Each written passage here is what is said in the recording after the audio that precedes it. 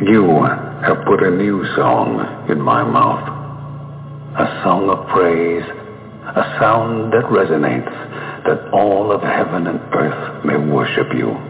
We tread the hills to meet with you, to see your majesty in all that surrounds us. For it speaks and displays the eternal God of ages, Creator, Author, Victor. In love, you established an everlasting covenant with your people, and it's your love that captivates us. As children of the King, we rush in as waves unrestrained, overcome, overwhelmed, that the King, crowned in glory and splendor, would reach down to place a crown upon our heads. So we raise our banner, the banner we boldly stand under, the banner of Jesus Christ. From dusk to dawn, from age to age, your praise resounds in all the earth. Deliverer, Redeemer, ruler of an everlasting kingdom that cannot be shaken. We trust in the name of Christ Jesus, the only King, forever.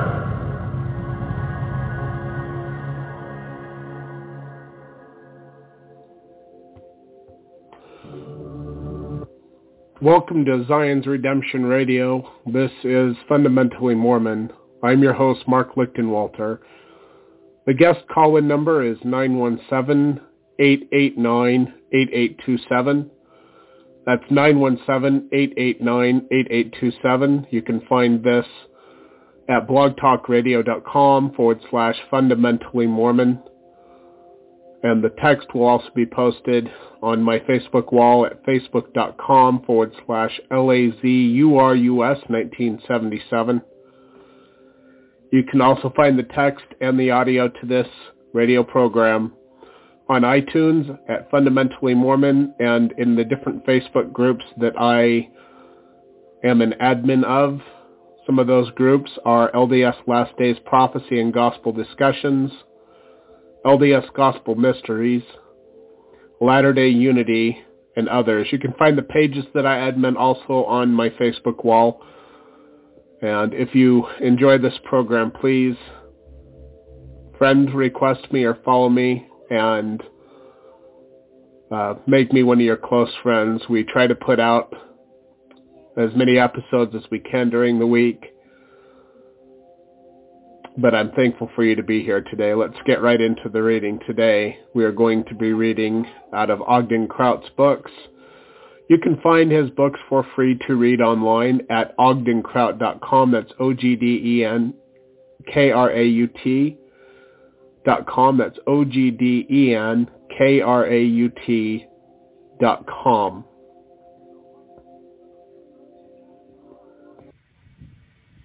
And today is the 23rd day of June 2021. Call-in number is 917-889-8827. Kim, can you push 1? I want to see when you push 1. Okay. Yeah, I know. And just push 1 on your phone. I just want to see if, actually, I'm going to mute you. I'm just doing a test here. Okay, quick. mute me and I'll do it again. Okay, you're muted. Okay, that's what I thought. It when you push 1, it actually brings you up to the top of the list, which is nice because there are 50 lines available for people to call in. Uh-huh. And it's nice because when you push 1, it brings you up to just under the host line, and that way I can see that somebody has a question or a comment.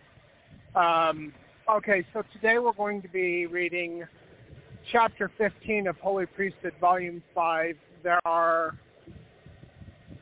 3 chapters after this, I think, and then we'll be done with Volume 5 and we'll get into Volume 6. But this chapter is entitled, Where Has Zion Fled?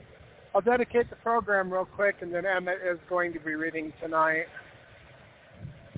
Our Father in heaven, we come before thee in the name of thy Son, Jesus Christ. We dedicate this time unto thee that we may learn of our awful situation and the rejection of the church, as thou has made us aware in section 24 of the Doctrine and Covenants. We love thee, Father, and we seek to come out of the rejected church and to be Zion's people, that Zion might be redeemed and that we might be tools in thine hands. We ask thee to bless us at this time and bless the listeners, and we ask for these things in the name of Yeshua, our Messiah, even Jesus Christ. Amen. Okay, Emmett, go ahead.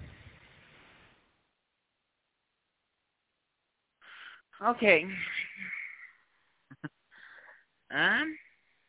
We are on page 216 of Holy Priesthood, Volume 5. In End Time to the Nations by Ogden Kraut, Volume 2. That's what I'm reading out of. We're on Chapter 15, Where Has Zion Fled? For a voice of wailing is heard out of Zion. How are we spoiled? We are greatly confounded, because we have forsaken the land. Jeremiah 8:19. What conditions result when true prophets are no longer found on the earth? What happens to the Zion that God's prophets have encouraged the saints to establish for thousands of years? Zion is lost. Failure to create a Zion was constantly repeated in ancient Israel. Worldly influences have had a powerful effect upon those church and political leaders who should have led the people away from the influences of Babylon. So the Lord hath caused the solemn feasts and Sabbaths to be forgotten in Zion, and hath despised in the indignation of his anger the king and the priest. LAM, I don't know what that one is.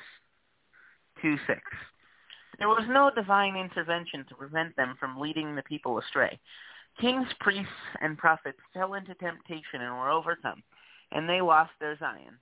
It is written in the Book of Mormon that the laborer in Zion shall labor for Zion. For if they labor for many, they shall perish. 2 Nephi 26:31. Nephi was not just talking to common folks, but leaders who were supposed to labor to build up Zion. The Lord has instructed, and your whole labor shall be in Zion, with all your soul from henceforth. B&C 30:11. We are on page 217. Anything to say, anyone? Yeah. I'm coming into Farron here. Let me think. There was something I wanted to say. So Enoch had to dwell with those people for a long time before Zion was redeemed among them. And then they were just taken up off the earth. But in Genesis chapter 9 of the Joseph Smith translation, it says that there must be a people who will live all that God has commanded, and then when that happens, Zion will be redeemed on the earth, and the church of the firstborn will come down out of heaven. And that has to happen in order for Adam and Diamond to happen, because the church of the firstborn is the church with all the resurrected individuals that have to go to that great sacrament meeting. That has to happen in order for Jesus to return, and if that doesn't happen, then the whole earth is cursed when he comes, because we're just destroyed. So let's see here.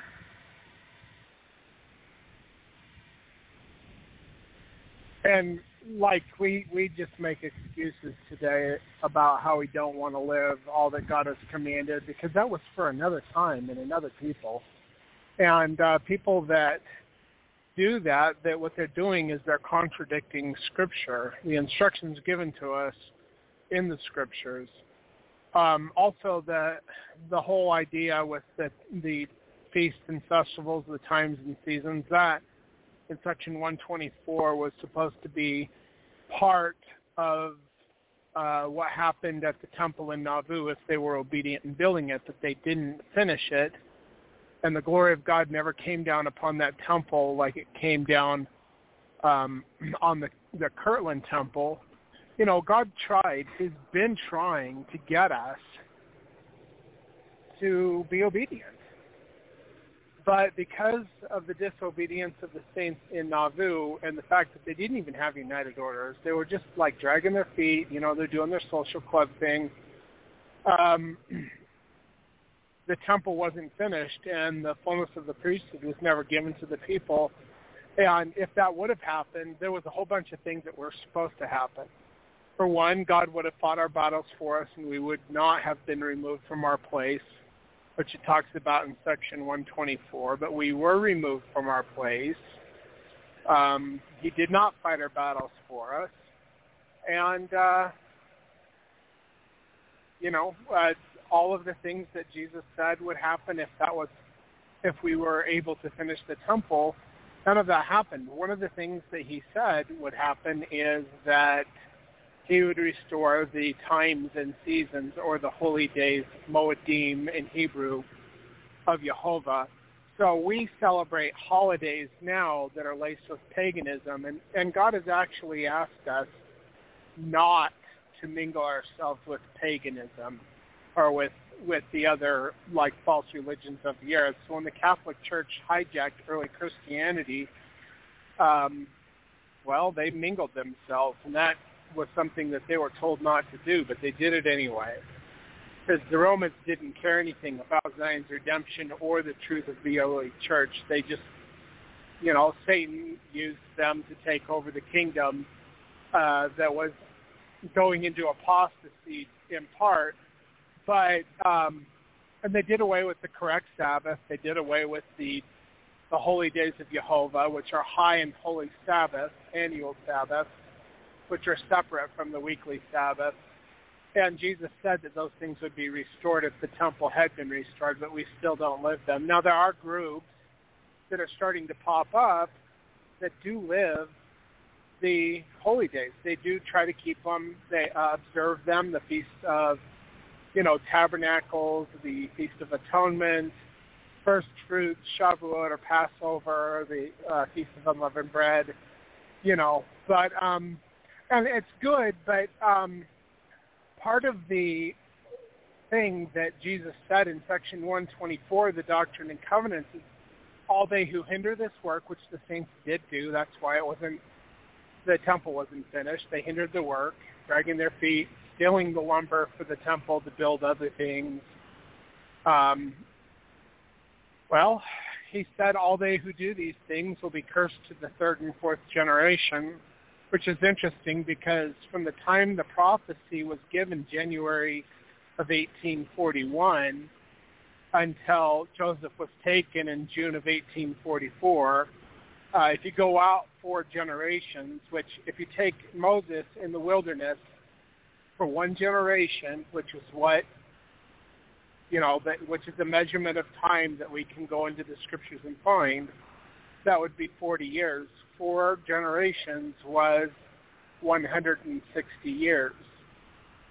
160 years from the time the revelation was given was January of 2001, and 160 years of 4 generations from the time the prophet was taken from us was June of 2004. Now, it's interesting because Jesus said, Daniel, let me think here.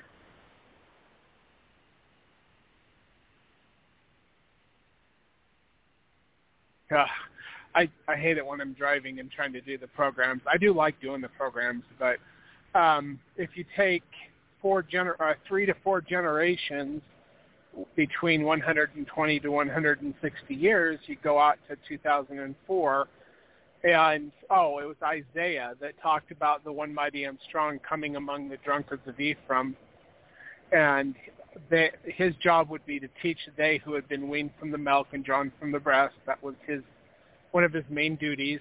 In section 85, the one mighty and strong, who is the same person, is supposed to set the house of God in order and to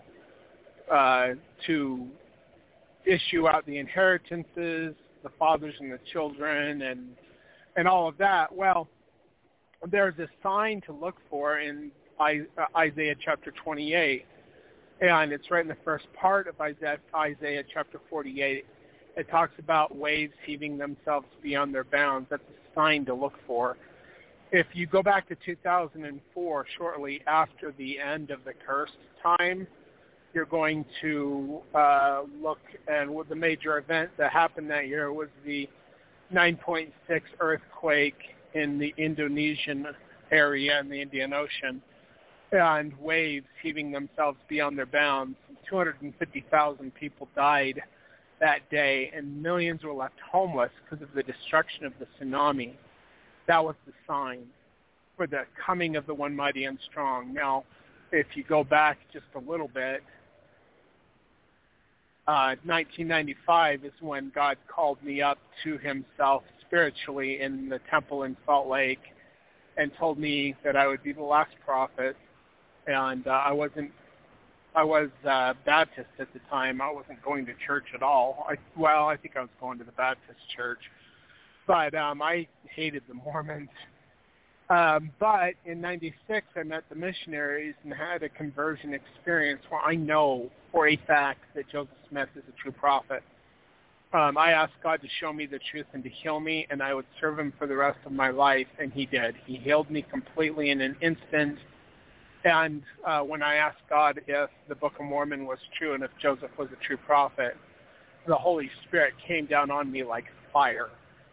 That's when I was healed. So that happened in 96. In 97, I went and got my endowments out in the temple, preparing to go on a mission. And before that, I got my patriarchal blessing. And in my patriarchal blessing, it says that I have been given the greatest gift that God has to bestow, the gift of eternal life.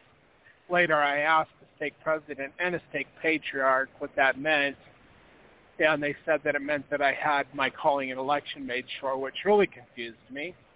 So then I kept asking, well, what does that mean to have your calling and election made sure? And I studied everything I could about it, and I was like, okay, well, this is what all of these people have said, but what does God say? So I would ask God, and as I was asking him, I was caught up in the flesh, and I was taken up to a meadow at the base of the mountain, and I was told to wash myself off in the little stream that was there.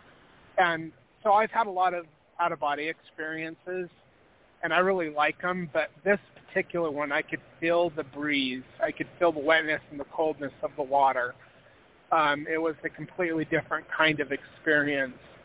And God said, look, and I looked, and there was a dirt pathway that led up the side of this mountain. He said, follow the path. And I walked a long time. I climbed this mountain, and at the top of this bare mountain, it was pretty bare. There wasn't a lot of trees. But at the top, there was a tree line. I went into the forest, and then when I was in the forest, as I was walking, I went into a clearing, and there was a small temple. So this was in 2003.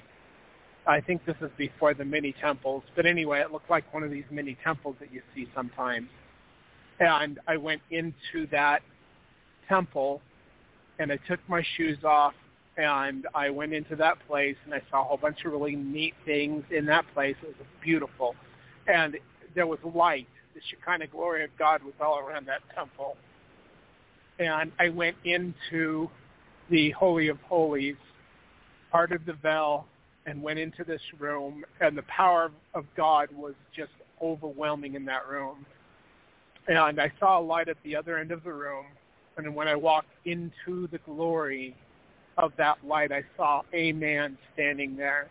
And when I got closer, I saw that it was my Father in heaven. I knew exactly who it was when I saw him. Was not Jesus. Now, Jesus had taken me into the Salt Lake Temple and led me into the presence of the Father in 95. But in 2003, when I saw the Father, I fell on my face before him, and he told me to get up, and he opened his arms to me, and I embraced him in the flesh. And he told me to kneel down, and I asked him what he was doing, and he said, I'm sealing you up unto myself.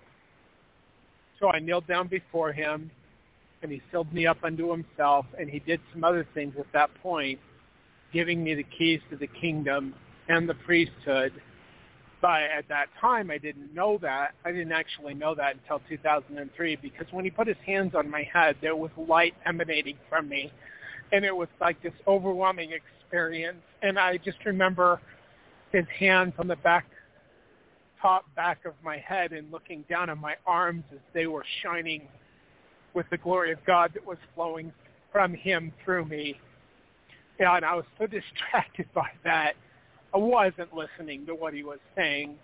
And it wouldn't be until 2003 when I found out what he said, because he allowed another individual to see this, to witness this thing happen.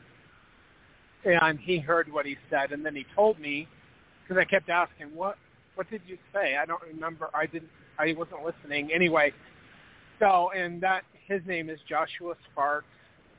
And Kim, can you talk a little bit about what you thought when you first saw Joshua? Kim? Oh, it says she's Oh my on gosh, the line. I thought I lost my phone.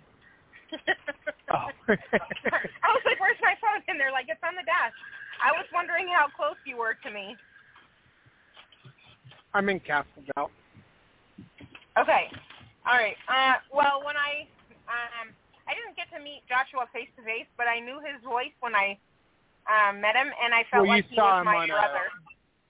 We saw him on a video chat because he lives in Kentucky. Yeah, and I remember feeling like, oh man, I've known him forever, and yep. I felt like he was my brother. I knew he was my brother. Yep, and you remember what he said about what he said, like with being in the temple and being a witness to the Father laying his hands on my head. I actually don't. Sorry. I don't remember about that. I remember you talking about so, and I'm honest, so I'm not going to say what I believe fine. you, but I just wasn't on that phone call when you talked to him about it. Yeah. When you asked God about my witness, because my wife, God told me who I am in 2013. He told me I was one mighty and strong. He showed me that there were actually 15 for this earth, and that I was among the last group that would come, and that I was chosen from among the quorum of mighty and strong ones to take the place of the witness as God the witness. And Kim has asked God if that's true, and all Kim gets is a simple answer. And Kim, do you want to say what that answer is? So I was well, actually, you and I were talking about it one day, and you were like, I think you were complaining about how nobody even asks. And he's like, you didn't even ask. Like, nobody even asks. They just either listen and say, oh, okay, that's nice, or they agree, and then they go off on their own way and don't want to build Zion. Or, you were having one of those days where you were feeling down. And he's like, you don't even ask. And then I was like, oh, I should ask. So then I did that night. I prayed about it, and my answer was just really simple. It was, those who trust in him need not fear. And I was like, okay, because it's really, that's why the whole story of how we got together, the whole way that we met and everything, it is pertinent. It pertains to this whole thing, because I do not trust any men. I never have. I do not trust them. However, I have been married to my husband for almost 9 years, and I do trust him. I don't trust men generally because of all the stuff that I've been through in my whole life, but I do trust my husband, and I do trust God. And so that was really an easy, perfect answer for me, was just those who trust in him need not fear. Neither one of us were even looking to get married or anything. We were not interested. We were happy being single. I was living in St. Petersburg, Florida. You were living in upstate New Hampshire. And God commanded us, two people who are complete strangers, God commanded us individually to be married. And actually, he told me to take you as a wife, but he told you to ease my burden and bear me children, which is interesting because as soon as my first child was born, yeah. So Kim tells me, God told me to bear you children. I was like, I know. God told me to marry you or take you as my wife. And we're like, okay, well, I guess we should get to know each other. So we started Skyping and getting to know each other. That was on May 28th or May 18th. I can't remember. Of 2012. And I remember the first time I ever saw you. The first time I ever saw you were on the laptop Are you going to be my dad? He was 6. Emmett was 6. He's 15 now. And he was like, are you can I call you my dad? Yep. Yeah, and so I flew up from Tampa International Airport up to New York and then transferred flights and flew up to Vermont and met you for the first time on June 30th of 2012. And then we worked on things, and 2 weeks later, we were married. So anyway, but the only reason I bring all that up is because, there is this one mighty and strong that's supposed to come. And like when my aunt received a revelation that I was that man, I was like, nope, you're getting your information from the devil because there's no way. And then God was like, about this because you've talked about this before, and I held my tongue. So right before he had this conversation with his aunt, so we were joking around because we had met a lot of one mighty and strongs, or people who think they're Jesus, or like. Very fun, characteristical kind of people. It was hilarious. And so we had so much fun with this. But we were talking about it, and I was like, this was right before this happened, and I was like, next thing you know, you're going to think you're one mighty and strong. And he was like, oh, no, we're not riding that train. I'm not that crazy. And so he was like, that's not me. And then this happened, and he was like, oh, great. And then he was. Well, in January 2013, when I was crying about being excommunicated from the church, God came to me, and he said, kneel down before me and ask me who you are. And I was like, okay, yes, sir. Who am I? And he showed me the quorum of mighty and strong ones. There's 12. And then he told me that the Father, the Son, and the Holy Ghost were also mighty and strong. And then after the rebellion of Lucifer, where he was cast out with others who were mighty and strong, the Father and the Son left their platform in front of us, and they went down and chose me to take the place of the witness for this earth. That's why I've seen him face to face. That's why I've embraced him in the flesh. Which I was like, why in the world would that even happen to me? Like, before God told me who I was, before this happened, I was like, Joseph Smith didn't even get to embrace the Father. Why am I so special? So, like, years and years go by, and I'm, like, trying to figure these things out. Like, what in the world? Why did that happen to me? How's this all going to play out, Anyway, so the Father showed me that I am the witness and that I am also one who is mighty and strong. And I even tried to so there's 2 different places to talk about the one mighty and strong, Section 85 and Isaiah 28. And I was like, okay, maybe I'm that one mighty and strong after God told me I was. But I think that Adam, I know he's mighty and strong, Michael Adam. And I was like, when the issues the inheritance of the saints. And God actually, or Jesus actually corrected me, and he's like, no, you are that man to set the house of God in order. So when I was sealed up to the Father, I was made a link that was done away with by Wilford Woodruff, actually. There was something called the law of adoption that he did away with, and instead of being sealed up to a line of being sealed man to man to Joseph Smith, and then through Joseph Smith to God, that link was severed, and they started just sealing people up to their fathers, which make all these little links that aren't connected to anything. So, and Joseph Smith said that you all have to be sealed up in a line back to Adam. Well, when I was sealed up to Father Adam, who is our Father, under the direction of Jehovah our Elohim, I was made that link on the earth. And that's why, like, I talk about how you can do all the things to redeem Zion and be obedient 100%, but if you're not filled up to the link on the earth through the law of adoption, the house of God won't be set in order. That's why there's one man that does that, the one mighty and strong, to set the house of God in order. And that's why you've got all these groups that are doing all these things, like the Kingstons, the Allreds, the FLDS, the AUB, all of these people. They try to live the United Orders. They try to do all these things, but they have not... they are not connected through the link of the law of adoption to the one man on the earth that is filled up to the Father.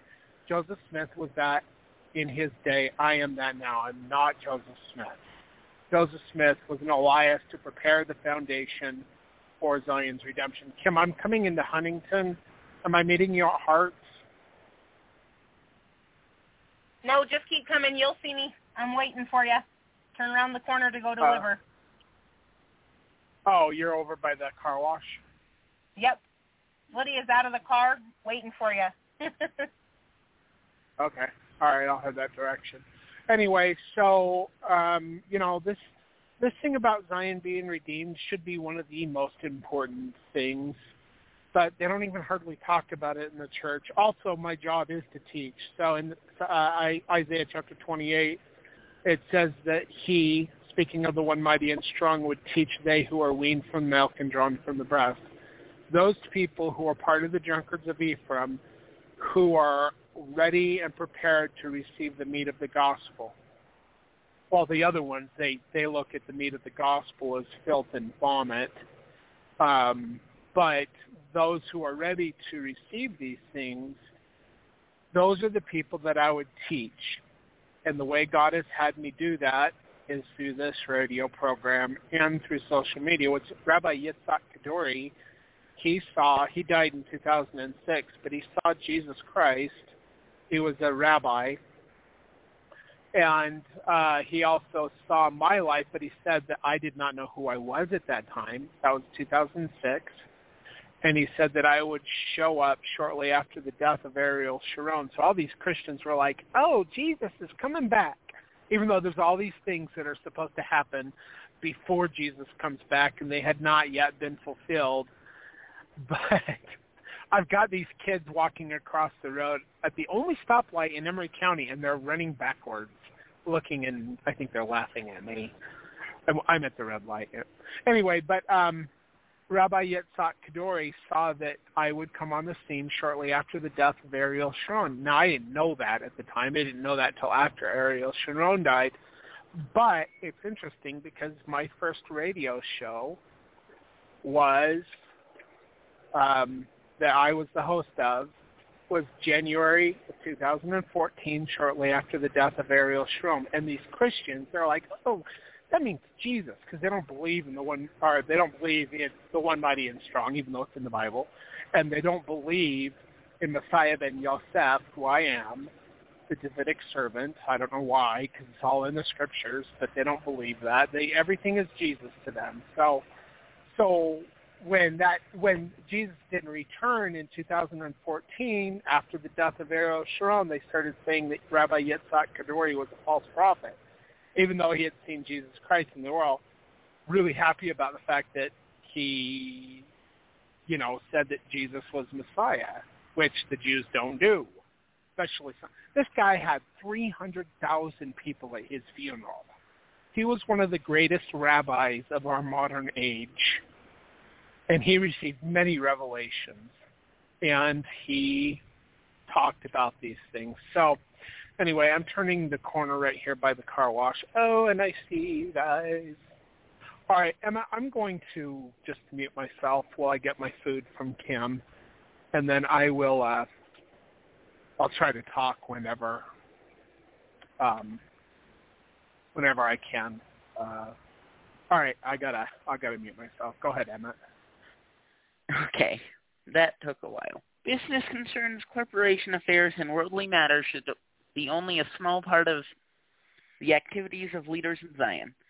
They should not depend on the labors of others for their support, but as Alma said, he also commanded them that the priests whom he had ordained should labor with their own hands for their support. Moses 18:24, I think. Mosiah, one of those. And again, all their priests and teachers should labor with their own hands for their support, and in all cases, save it where in sickness or in much want, and doing these things, they did abound in the grace of God. The same one, 27:5. In 1831, the Lord gave a similar warning to the Latter-day Saints. Now I, the Lord, am not well pleased with the inhabitants of Zion, for there are idlers among them, and their children are also growing up in wickedness. They also seek not earnestly the riches of eternity, but their eyes are full of greediness. D&C 68:31. And in 1832, he reiterated, and your minds in times past have been darkened because of unbelief, and because you have treated lightly the things you have received, which vanity and unbelief have brought the whole church under condemnation. And this condemnation resteth upon the children of Zion, even all, and they shall remain under this condemnation until they repent and remember the new covenant, even the Book of Mormon and the former commandments which I have given them, not only to say, but to do according to that which I have written, that they may bring forth fruit, meet for their Father's kingdom. Otherwise there remaineth a scourge and judgment to be poured out upon the children of Zion. D&C 84:54-58. We are on page 218. So, when we were put under condemnation, it was because we treated the Book of Mormon lightly, but also we treated the former commandments lightly. He's talking about the New Testament and the Old Testament, the Tanakh and the Brit Hadashah. God didn't do away with Torah. There's some things that were fulfilled, but he did not. He said, I do not come to do away with the Torah, not one jot nor tittle. And Paul and others, they continued to keep the feasts and the festivals of Jehovah. So that's part of coming out of the condemnation, is keeping God's holy days and not treating these things lightly. That's all part of Zion's redemption. We're still in a cursed and rejected state. The church is completely rejected because of what they did in Nauvoo, as Jesus said. I think it's in verse 40, I think it is, right around that area. He said that if you don't do what I say, you'll be rejected as a church with your dead. And we don't. They didn't finish the temple, but we don't have united orders. 16 million members, not one united order.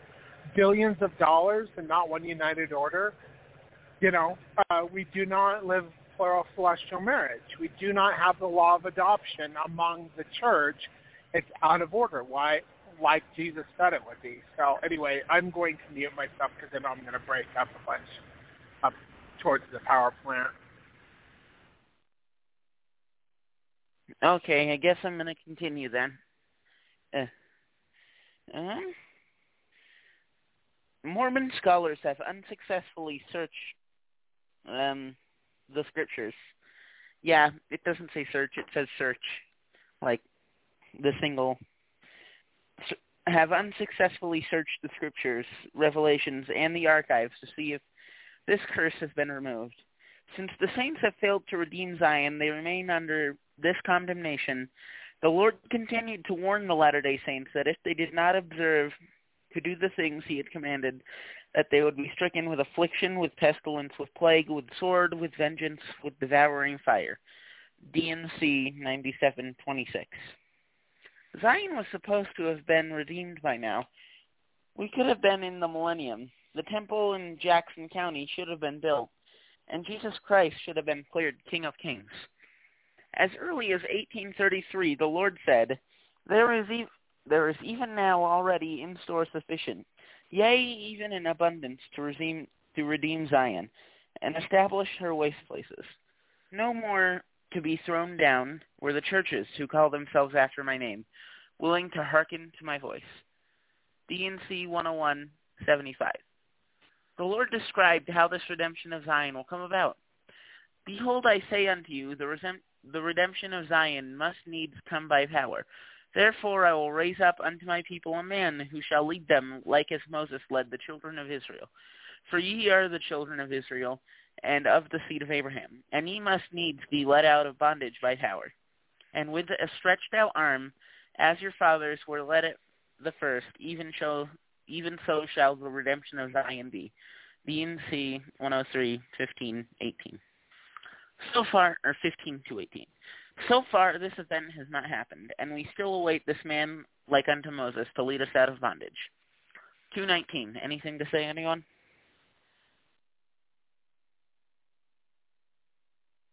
If you can still hear me, it says that I will go before you. My presence will be with you. That's not Joseph Smith. The presence of God being with you is God the witness, who I am, being with you. That's what that means. I'll talk more about that later on in the program. I know I'm going to break up here, so I'll mute myself again. Okay, well, you were coming in fine there.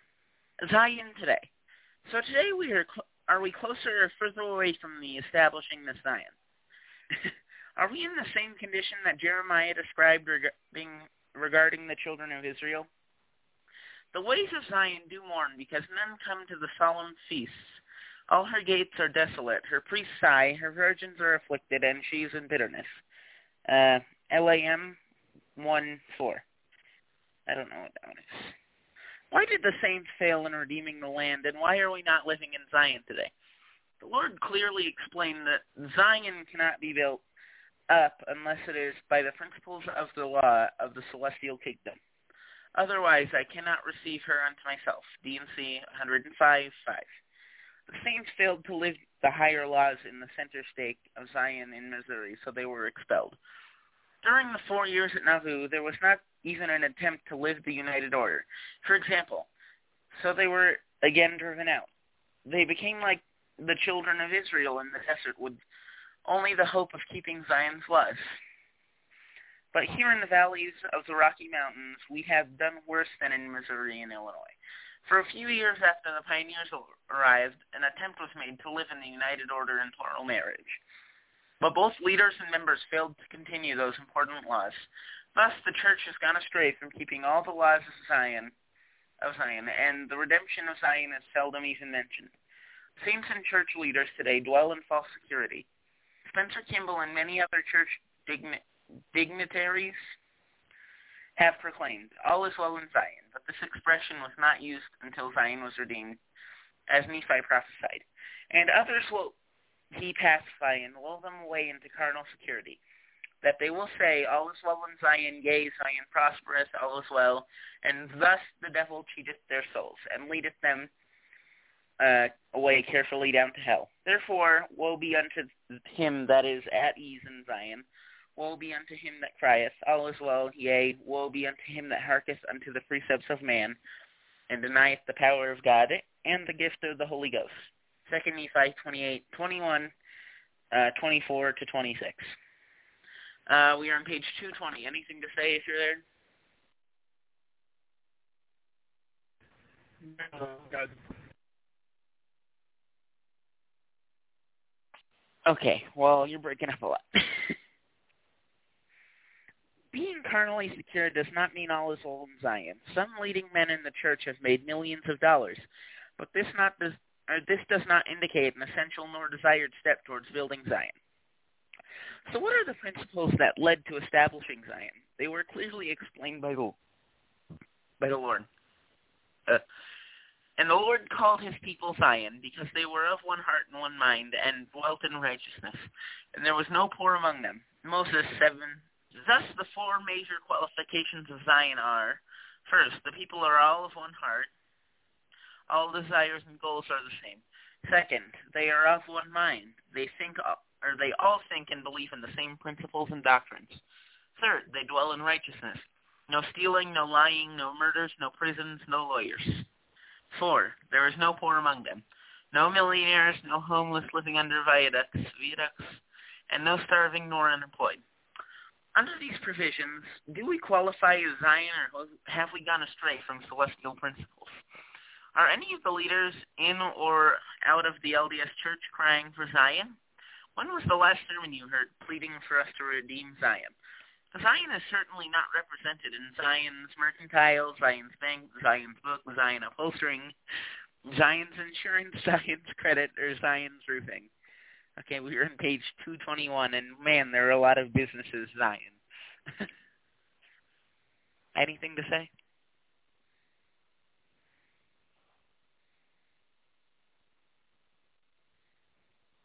I think he's either breaking up or not talking. So, the community of Salt Lake has more crime per capita than nearly any other city of its size in the nation.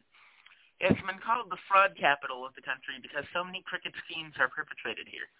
Law-breaking and unethical and immoral conduct among business, government, and church officials continually make the news. Street gangs, prostitution, shooting, rape, robbery, and criminal activity are commonplace. Yet, in the midst of this corruption, most people seem to be content. Zion has fled socially, economically, politically, morally, and spiritually. We think, look, act, and work like the world, and educate, practice, and promote the laws of the world. We must certainly acknowledge that Zion has fled. The condemnation we live under, both as a church and as individuals, cannot be blamed on just the leaders or just the members. The blame is shared by both because of their transgressions. The Lord explained that the only way the church can be overthrown is because of transgression. This is my church, and I will establish it, and nothing shall overthrow it, save it is the transgression of my people. Mosiah 27:13. Thus the people get what they deserve. The influences of Babylon have been with the church from the beginning. Brigham Young explained how it was in 1875. Show some of the elders of Israel according to their present conduct, $1 on one side and eternal life on the other, and I fear they would choose the dollar. JD 305, or JD 18. 305. We are on page 222. Anything to say?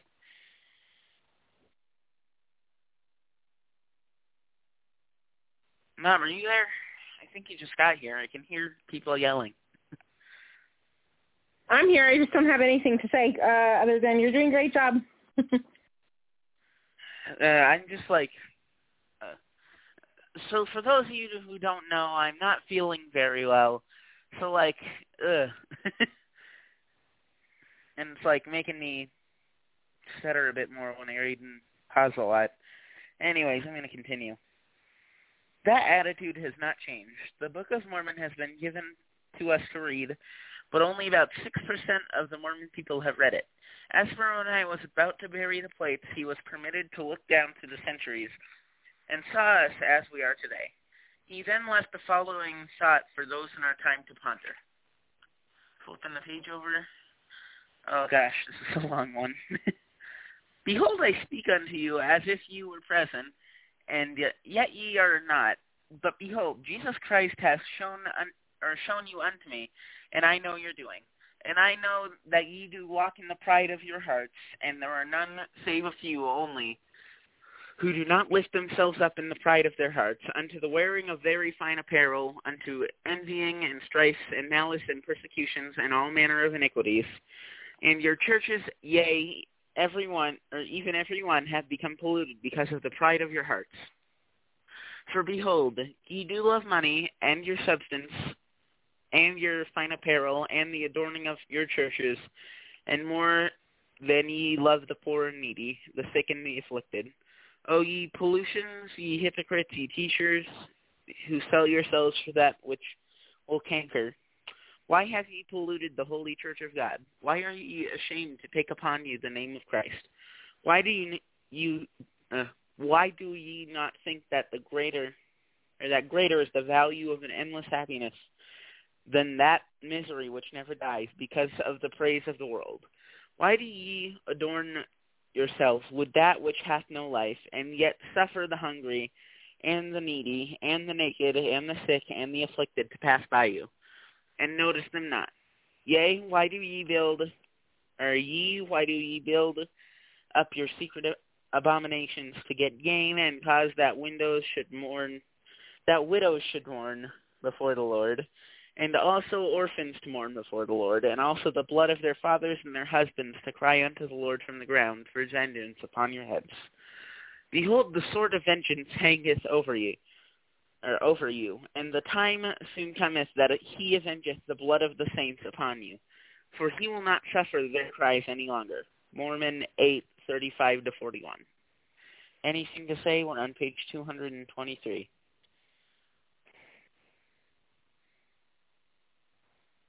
Are you still hearing me?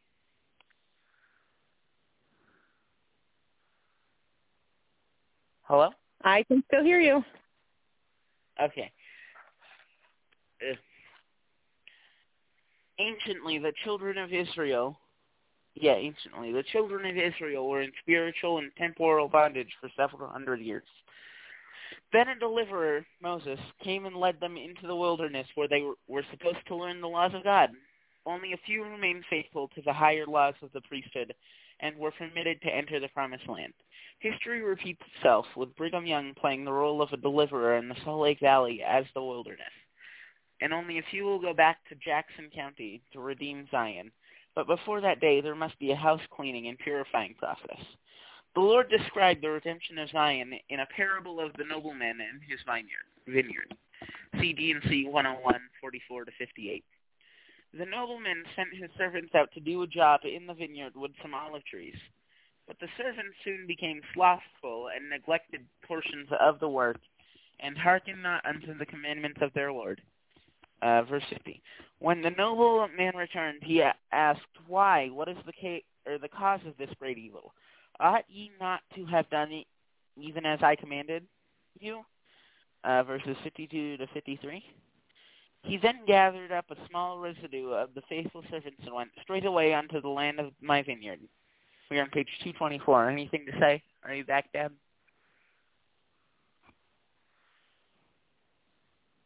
I'll take that as a no. And then they accomplished the work of that those who were appointed had failed to do.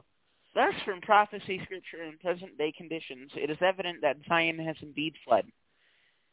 And that's it. We're on page 255 at the beginning of chapter 16. Anything to say?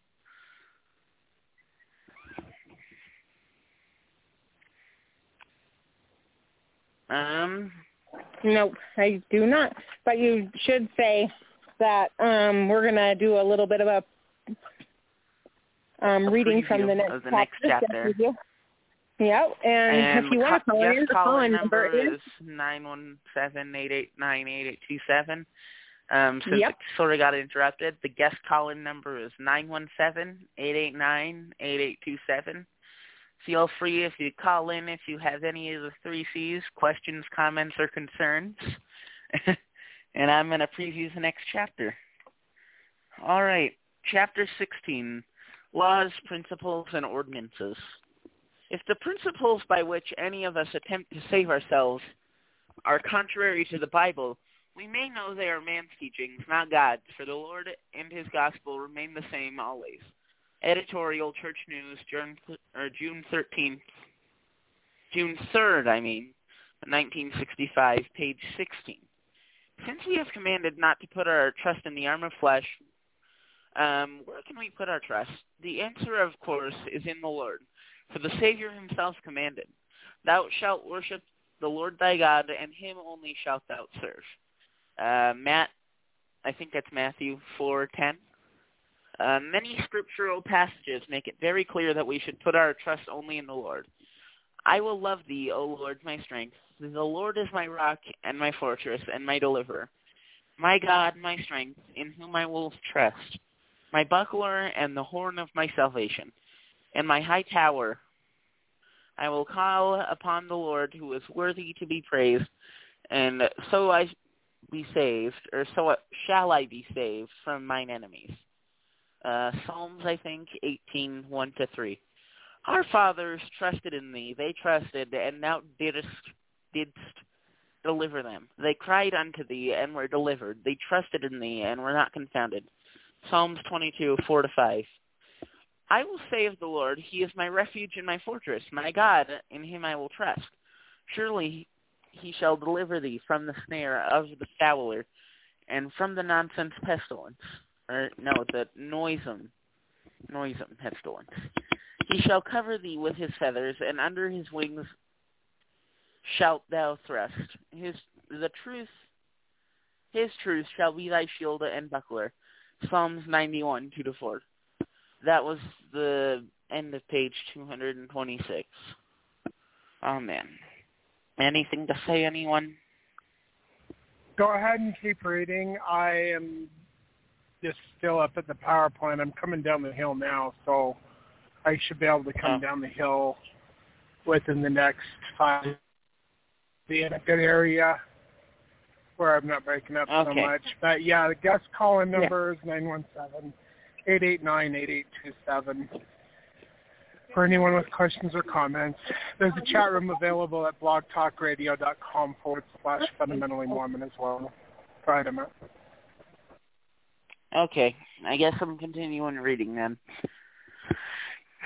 It is better to trust in the Lord than to put confidence in man. It is better to trust in the Lord than put confidence in princes. Psalms 118, 8 and 9. They that trust in the Lord shall be as Mount Zion, which cannot be removed, but abideth forever. And the mountains are round about Jerusalem, so the Lord is round about his people from henceforth even forever. Psalms 125, 1 and 2. The God of my rock, in him I will trust. He is my shield and the horn of my salvation. My high tower and my refuge, my Savior, thou savest me from violence. I will call on the Lord, who is worthy to be praised. So shall I be saved from mine enemies. 2 Samuel 22, 3-4. And now verily, verily, I say unto thee, put your trust in that Spirit which leadeth to do good, yea, to do justly, to walk humbly, to judge righteously, and this is my spirit. D&C 11:12. Let him trust in me, and he shall not be confounded, and a hair of his head shall not fall to the ground unnoticed. D&C 84, 116. These words should certainly leave no questions as to where we should place our trust and the blessings that result. How do we as mortals, as saints, best serve him and put our trust in him? First, we need to learn and obey his laws, principles, and ordinances, those he instituted himself, and those he has revealed through his true prophets. Righteous men in all dispensations are saved by obedience to the same eternal and unchangeable laws and ordinances of the gospel. 227. Anything to say?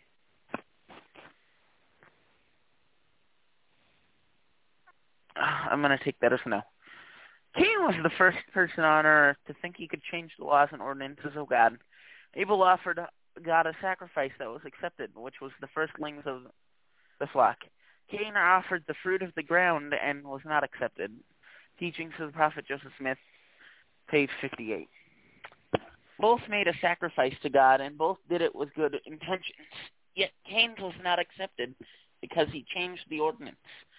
Men in our day might change the laws, principles, and ordinances with good intentions, as a sincere sacrifice and as an offering to God, but he cannot accept it.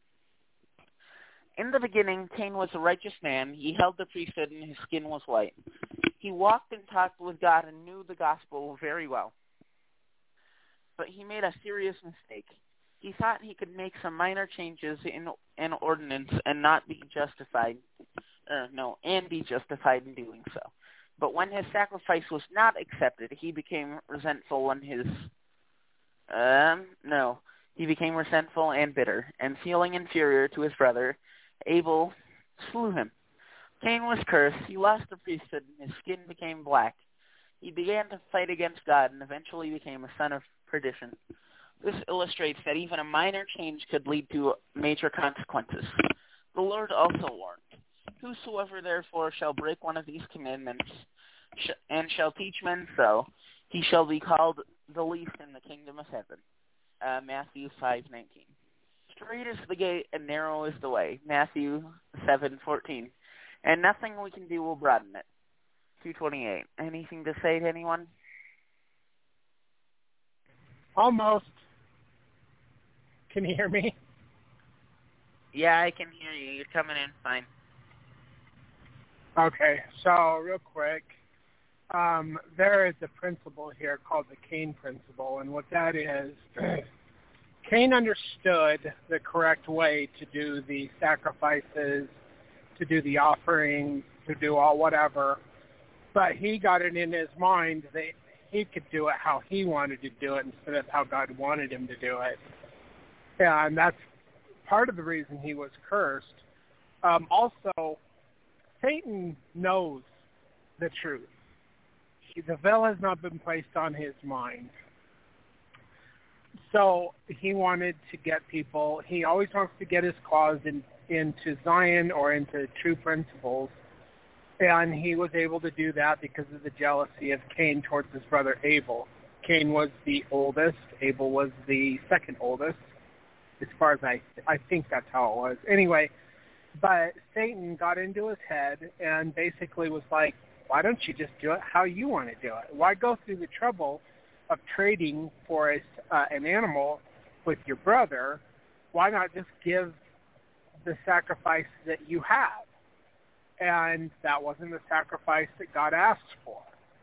Cain was very well aware of what God was asking for because God actually walked with these people, which is another, indicator that Jesus, when he said, I've not yet showed myself unto man, Jesus is not Jehovah. Jehovah was the one, the Elohim, who is over the first presidency of this earth. He's over it. So the church has the prophet, or the president of the church, and his two counselors, and above that is Jesus Christ. The same principle applies for this earth. Jehovah, our Elohim, or our mighty one, who is a God, an exalted God, is over Michael, our Father, and the creator of this earth according to the endowment. And Jesus is his first counselor, and I am his second counselor. That's why I talk about being the second witness of the Father, because Jesus and I are both apostles of the Father. But anyway, going back, so Jehovah, our Elohim, he was like, this is the way it needs to be done, and Cain wanted to do it how Cain wanted to do it. He changed things partly as a revelation given to him by Satan, even though God was clear about what he wanted. There was no mystery about it. So because, and after Cain did what he did, Jehovah was like, you can repent, repent. And Cain just grew harder and harder in his heart, and the curse came upon him because of the hardness of his heart. So that's a principle. Like when the leaders of the church, they say, oh, well, the scriptures say this, but that was for a different time and for another people. That is Satan getting in there to change things. And they're following the same path that Cain followed. When they changed the endowment, they changed the washings and the anointings, they changed the gospel. Like, for instance, around 1880 was when they started teaching that Jesus and Jehovah were the same person, even though that contradicts Ether chapter 3, also contradicts the dedication of the Kirtland Temple and other things. They are changing things, that they are following the Cain principle. And they were already condemned in 1832, but they could have repented, but they didn't, and they got worse. By the time they got to Nauvoo, Jesus was like, okay, everything is ready for Zion's redemption. All you have to do is build this temple so that the Father can restore the fullness of the priesthood to the earth. And they didn't do it. So they were cursed and rejected according to section 124. And Brigham Young, who was a servant of God, I know people want to hate on him, but he was a servant of God, led the people out into the wilderness, where Isaiah saw that they would be in the last days, in the highways at the top of the mountains and in the desert places. That is where we are as a cursed and rejected people. Now, there was supposed to be a gathering. There is supposed to continue to be a gathering, But Zion isn't going to be redeemed by these people because they make the excuses that Cain made in changing what God has asked us to do. So Isaiah saw that there would be a remnant led by the Davidic servant in the highways of the top of the mountains and in the desert places. And that Missouri doesn't even fit the description, but Emory County, Utah does. And it is Emory County that Isaiah saw. Emory, Sevier County, and south as we go down into Escalante for the period of the great cursing or the cleansing. So Peter talked about it, and then also in section 112, I think it is, where great curses would come upon the house of God. And that still has to happen, the cleansing. But during that time when America is destroyed, and it will happen, we're in a period of strong delusion right now, actually, since 2015. That's why you're seeing all the junk that happens in the news, how everything is. It's because there is a curse on this nation for giving up the Constitution, which was inspired of God, and giving in to Satan and his ways. So there will be a cleansing upon this nation, and during that time, God has prepared a place of safety for the people. Somebody was like, honk your horn. Anyway, it'll be a place of safety where people can be during the cleansing period. And God has also told me, as his witness, to warn the people to leave the populated areas, and that a staging place for being led in the highways of the top of the mountains and the desert places is actually Emory County, Utah, where I live, where I've been sent to. And then the place of safety is actually down northwest of Lake Powell. While this country is burning itself out in the wars and the riots and all the stuff that are coming, which we've began to see a little bit of, that's where we're going to be. And it'll come. You're seeing the signs for it now, but when the collapse happens, it'll be like a whirlwind or a tornado at night. You don't see them coming. The only reason we know that they're out there now is because of the National Weather Service, and then you've got like these tornado sirens and stuff go off. But you don't see tornadoes at night. It looks the same way it's going to happen with the fall of the United States of America, Canada, and all of this in North America. So, you've got your warning, and I'm giving you my witness. And the other thing, too, even after all these things happen and people that know that what I'm saying is true, there will be so many that will be like, will mock me and mock the other witness. And eventually my blood will be shed for my testimony. And we will lay in the streets for 3 days and 3 nights. We will be mutilated beyond recognition. That's the marked servant. First, the marring comes by slandering the witness and his reputation, but the fulfillment of the marring is the death of the 2 witnesses. And on the 3rd day, they will see me and the other witness arise. And then it says that in Revelation chapter 11, great fear will come upon them. And the reason for that is because they will have known that I prophesied and that I spoke these things and bore a plain and bold witness all these years. And they will have rejected me. And when they see me and the other witness rise up and go up in a rapture event with all of they who have received their priesthood from me, because there has been a hard reset in 2013. Daniel chapter 12 talks about the man clothed in linen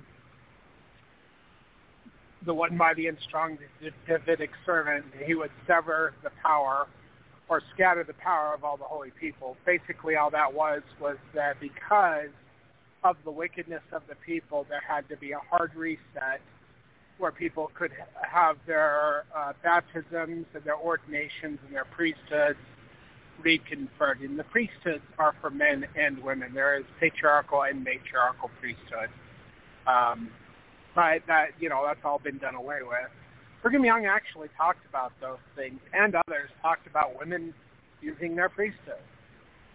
But you don't even hear about it in the church today because the modern leaders, the Babylonian businessmen and false administrators that have hijacked the church, they want to throw everything down the memory hole, and they can't even hardly sip on the milk of the gospel, let alone the meat. So they just get rid of a bunch of stuff. But anyway, we don't have any phone callers, which is normal. Chat room's open, but nobody is asking any questions. You don't see anything, Emmett, right? You've got the studio open. Yeah. Emmett? I don't see anything. Okay. All right, so that's the end of the program today. Tomorrow when we come back in, we'll talk more about the Cain principle and the laws and all of that stuff that Emma was reading about in the preview. And, we'll have our phone lines open just like we did tonight. I do have Friday night and Saturday night off. I do have to go back to work, Thursday night and Friday night off. And then I have to go back to work Saturday night. So we'll try to do a program definitely tomorrow. We'll see what happens on Friday. I don't know. Sometimes on my days off, I just get so caught up doing all the stuff around the farm or whatever activity we're doing, and I forget. Or I'm just not in a good place where I can do it, the program. So whether we do it on Friday or not, who knows. But if you are interested in reading any of this stuff, I do run as the main administrator of a bunch of different pages and groups. Some of those groups are LDS Last Days Prophecy and Gospel Discussions, LDS Gospel Mysteries, Teachings of the Prophet Joseph Smith, and School of the Prophets. Also, the pages are Zion's Redemption Radio Network, which is what this is, Zion's Redemption Bookstore, Teachings of the Prophet Joseph Smith. There's a couple different ones. I used to be in Latter-day Unity. They made me one of the admins, but I wasn't the main admin. And Rick Bennett, who runs the podcast called Gospel Tangents, he doesn't like me because I don't like. Okay, so he's a retired individual, does not need the money. He lives up on the bench near Draper at the point of the mountain, and this is like his little podcast. He sells he makes the merchandise of the gospel, which I hate and God hates. And he's not making a living because he already made a living. He's already very not very wealthy, but pretty wealthy. And I've called him to repentance. Anyway, so he blocked me in that group, and he was not one of the admins. And one of the rules of the group was you're not supposed to block admins. So I warned him through an alternative account, and I talked to Tyler Hines, who was the main administrator, and told him what was going on, and I wasn't getting any response. So the punishment for blocking admins is that you get banned from the group. And because I did that, Tyler Hines decided to kick me out of the group and readmit Rick Bennett, even though Rick Bennett broke the rule of blocking an admin, and I was just following the rules of the group. So anyway, whatever. So I'm not in that group anymore, and whatever. I mean, they could do whatever they want. It wasn't my group to begin with. I was just an admin in that group. Anyway, so I am going to be done with the program for tonight. Thank you, everyone, for listening. We'll be back on tomorrow, between 8 and 9. Take care, everyone. God bless, and goodbye.